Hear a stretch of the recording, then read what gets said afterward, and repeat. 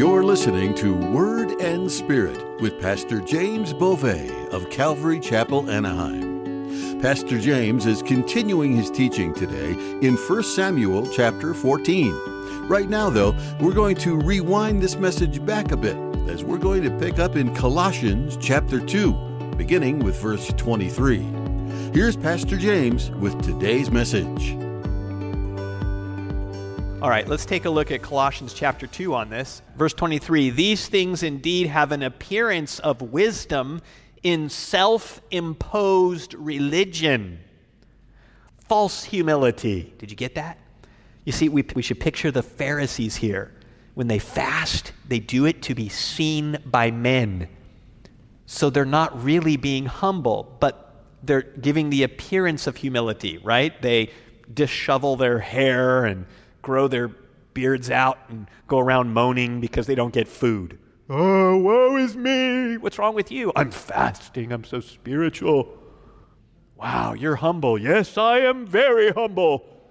False humility and neglect of the body, but are of no value against the indulgence of the flesh. You see, legalism does one of two things or both. One, it makes us want to sin more. The more I tell you that you should not eat ice cream, donuts, and cookies, you guys want to get out of church and go do it right now. It's the forbidden fruit syndrome. It's the tree of the knowledge of good and evil. Hey, you can eat from any fruit in this whole garden you want, but just not this one tree.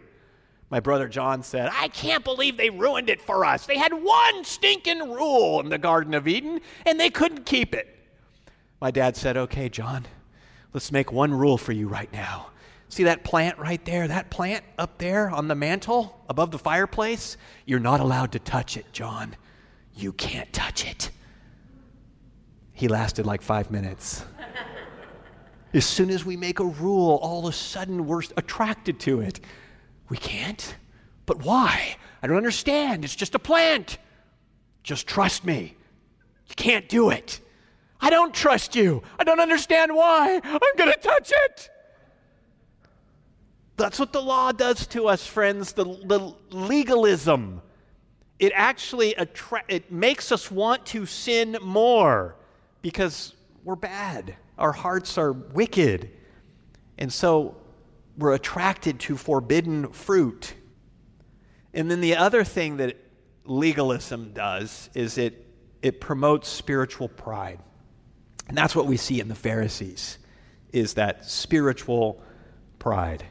And so it's of no value against the indulgence of the flesh. And that's why the Apostle Paul said, hey, all things are lawful for me.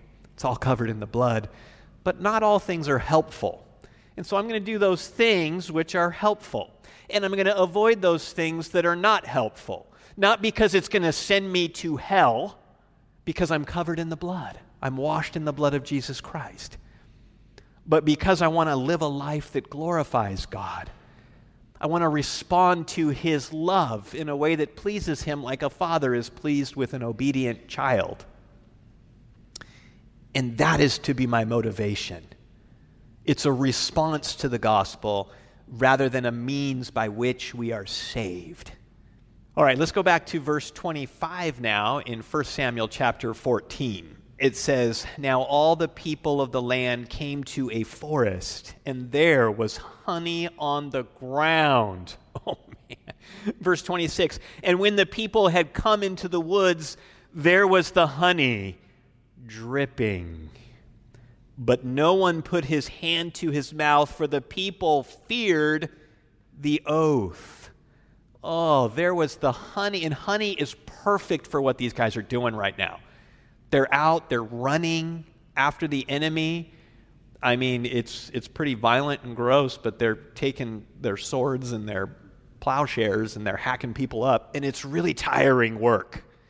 And so they could use some quick energy. You know, when I used to do long mountain bike rides, I would take this little gel with me that you squirt into your mouth, and it's quick energy to help, so that you can keep going. So here's the honey. It's there. It's dripping. But they're afraid of the oath. In verse 27, but Jonathan had not heard his father charge the people with the oath. Therefore he stretched out the end of the rod that was in his hand and dipped it in a honeycomb and put his hand to his mouth, and his countenance brightened. You know, when I was younger, I always thought the honey, you just eat the honey off of the honeycomb. But no, you take the whole honeycomb and you bite into it and you eat that honeycomb. And it's good, isn't it? Oh, it is good. And so he sticks his spear into that honeycomb and he just starts eating away. And his countenance is brightened. He's feeling stronger and better and ready to continue the battle. And then verse 28, it says, then one of the people said, your father strictly charged the people with an oath, saying, cursed is the man who eats food this day. And the people were faint. Verse 29, but Jonathan said, my father has troubled the land. Look now, how my countenance has brightened because I tasted a little of this honey. How much better if the people had eaten freely today of the spoil of their enemies which they found. For now would there not have been a much greater slaughter among the Philistines? We see here a little frustration beginning to surface in Jonathan because of his dad's choices and decisions. You know, he was there when his dad decided to sacrifice and Samuel was supposed to. You know, he was a witness to all of this. And then he was a witness to the fear that was overcoming his dad. And he broke away. And is most likely why he didn't say anything to his dad when he broke away to attack the Philistines with his armor bearer. And now he's on the attack. And he is gung-ho. The enemy's he's at their heels. And he hears this. And where he should have probably kept quiet out of respect for his dad, the king, and the view of the people of his dad, in frustration, he spoke out and said, this was a foolish decision my dad has made. Now, verse 31. Now they had driven back the Philistines that day from Michmash to Ajalon. So the people were very faint. And the people rushed on the spoil and took sheep, oxen, and calves and slaughtered them on the ground. And the people ate them with the blood. Verse 33, then they told Saul, saying, look, the people are sinning against the Lord by eating with the blood. Leviticus chapter 17, verse 14, it says, for it, speaking of the blood, is the life of all flesh. Its blood sustains its life. Therefore I said to the children of Israel, you shall not eat the blood of any flesh, for the life of all flesh is its blood. Whoever eats it shall be cut off. So they were not to eat animals with blood in the animal. They were to, cut the throat, let the blood drain out of the animal, and that's how it was supposed to be done. And they were so hungry that they rushed out, and they're eating the animals with the blood, and this was in violation of God's law. So isn't it interesting that it was this man-made tradition, this man-made law by Saul that makes the people, leads them into sin against God. And that's what legalism does, friends. It doesn't help. It leads to more sin, is what it does. And that's what we see happening here. And so he said, middle of 33, you have dealt treacherously. Roll a large stone to me this day. So Saul's really blaming the people, but it was his doing. Yeah, they shouldn't do this, even if they're really hungry. But it was his decision that is making them starving and faint. But he doesn't acknowledge that. Notice? He's not acknowledging. He's continuing to blame shift. Verse 34, then Saul said, disperse yourselves among the people and say to them, bring me here every man's ox and every man's sheep. Slaughter them here and eat, and do not sin against the Lord by eating with the blood. So this was a good decision for him to do. Hey, let's slaughter the animals, let's drain them of their blood and eat them without the blood and honor God this way. So every one of the people brought his ox with him that night and slaughtered it there. So the law, friends, now the law itself is unkeepable. We are, as sinful human beings, unable to keep the law. And when we try to approach God under the law, through good works, I'm going to do good, I'm going to be good, I'm going to follow the rules of the Bible, and that's going to get me to heaven. And when we try to do that and we put that on ourselves, it just leads to more sinning. Romans 5:20 says, moreover, the law entered that the offense might abound, that sin might abound. But where sin abounded, grace abounded much more, much more. So what the law does, friends, is that number one, it accentuates the sin. Because if there's no rule against it, then it doesn't seem that bad. But when there's a very well-defined rule and everybody knows it and it's published and posted, it makes the sin well known. So the law does that. It accentuates the sin. Secondly, the law makes us, though, want to sin more. Josh McDowell has this really cool saying. He says, rules without relationship lead to rebellion. And so when there's rules, whether it's in a family or it's by God, when it's just rules. But I don't understand. Why do we have this rule? Quiet! Just do it! Rules without relationship makes us want to rebel. It's in our sin nature. But when there's relationship, hey, let's talk about why you shouldn't run into the street.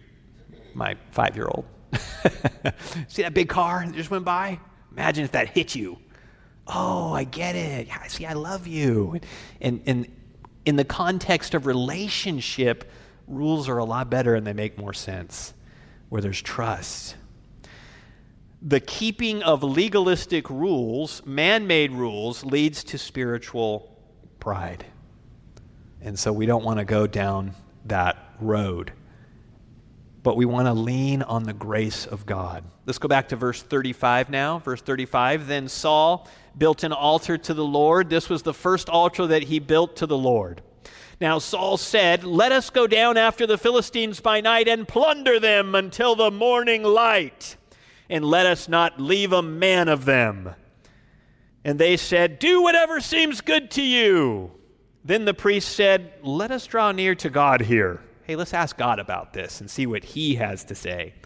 Verse 37, so Saul asked counsel of God, shall I go down after the Philistines? Will you deliver them into the hand of Israel? But he did not answer him that day. Now, this is a little bit confusing because the way that they would seek God is with the Urim and the Thummim. There was the yes stone and the no stone, and they would have them in a pouch in the priest's breastplate, and they would ask a question of God, and they would pull one of them out. If it was the yes stone, God said yes. If it was the no stone, he said no. And so for there to be no answer could be an indication that it wasn't the answer that Saul wanted. It was a no. No, no, no, no.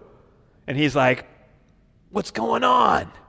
Whatever the case may be, it was an indication to him that God was displeased and that his judgment was upon the people. And so the verse 38, and Saul said, come over here, all you chiefs of the people, and know and see what the sin was today. For as the Lord lives, who saves Israel, though it be in Jonathan my son, he shall surely die. But not a man among all the people answered him.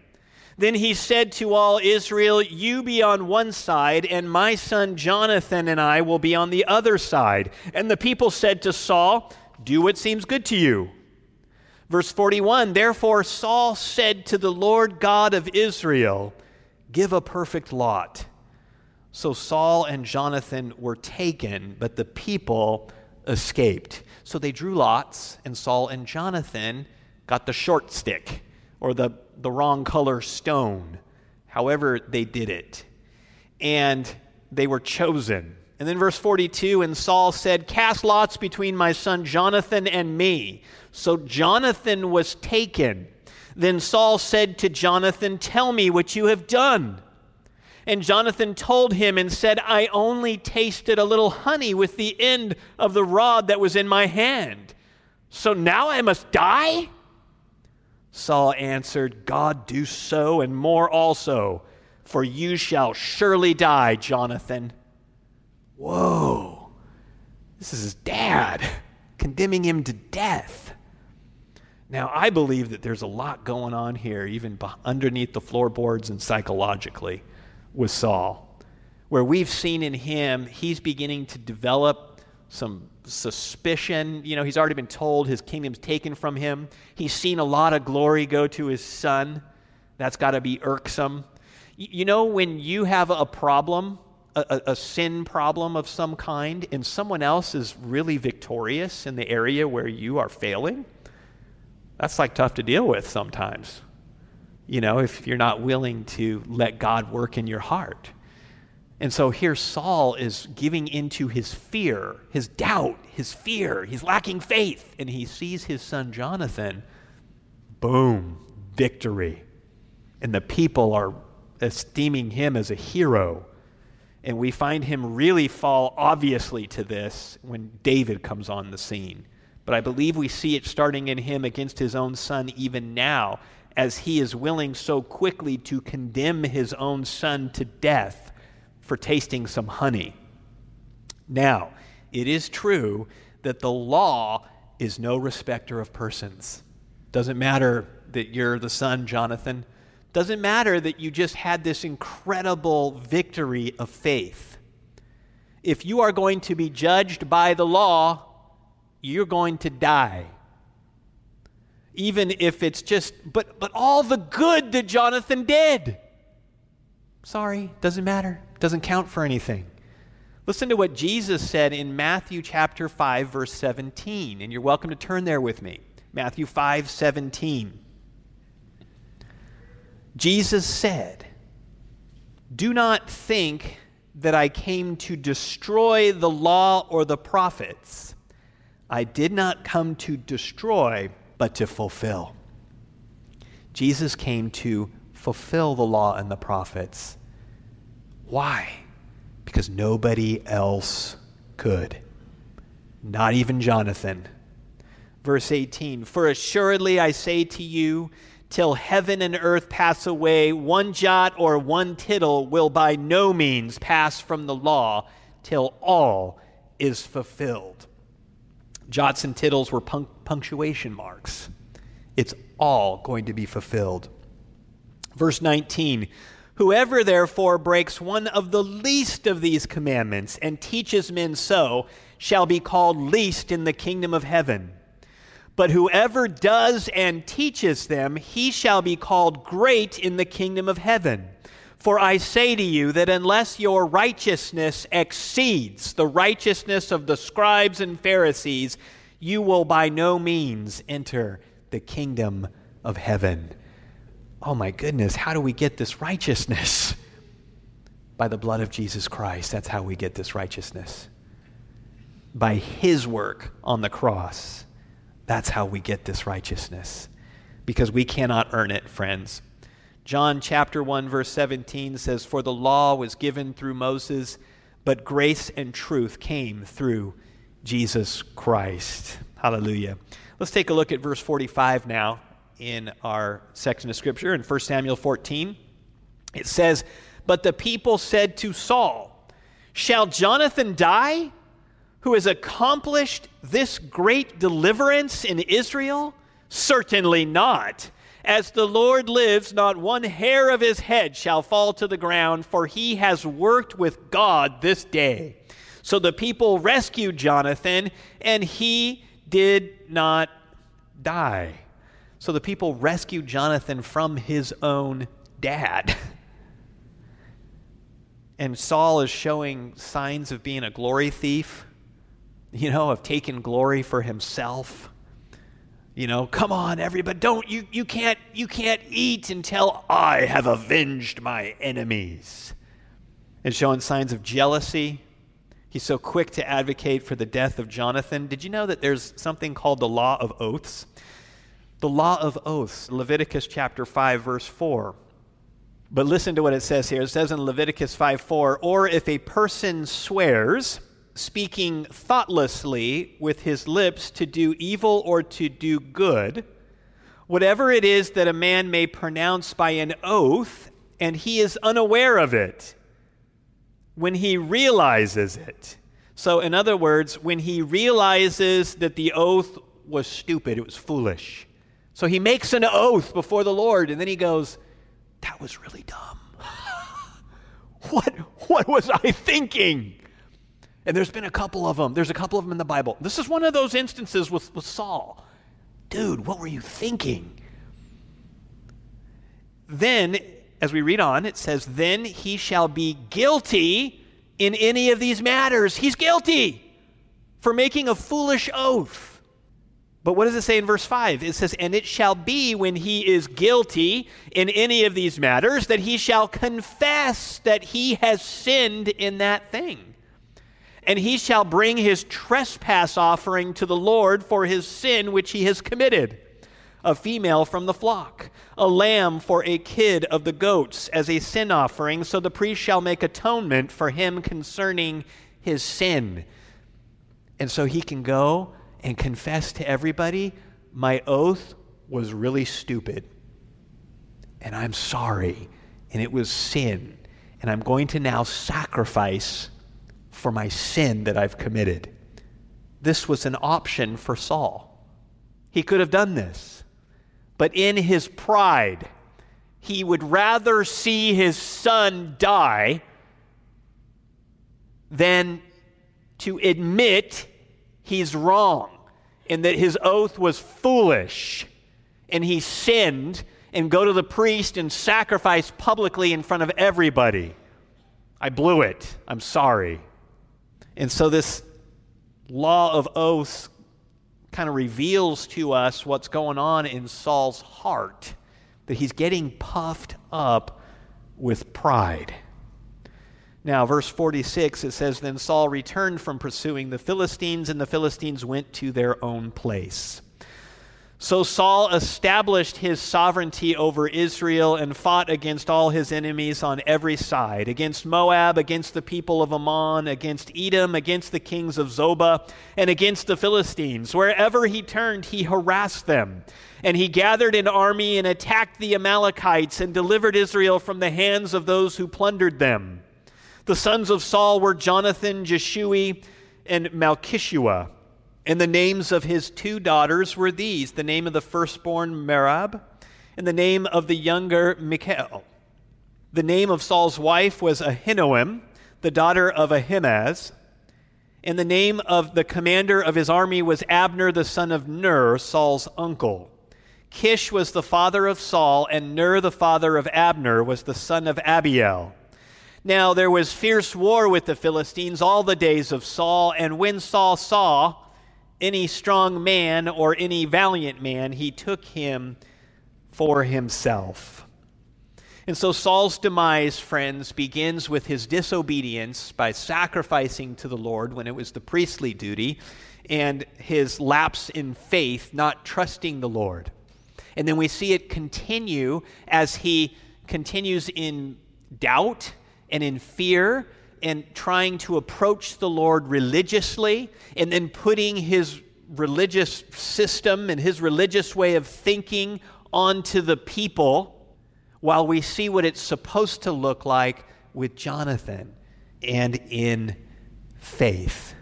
Friends, today we're celebrating freedom from the law. That's what we're celebrating.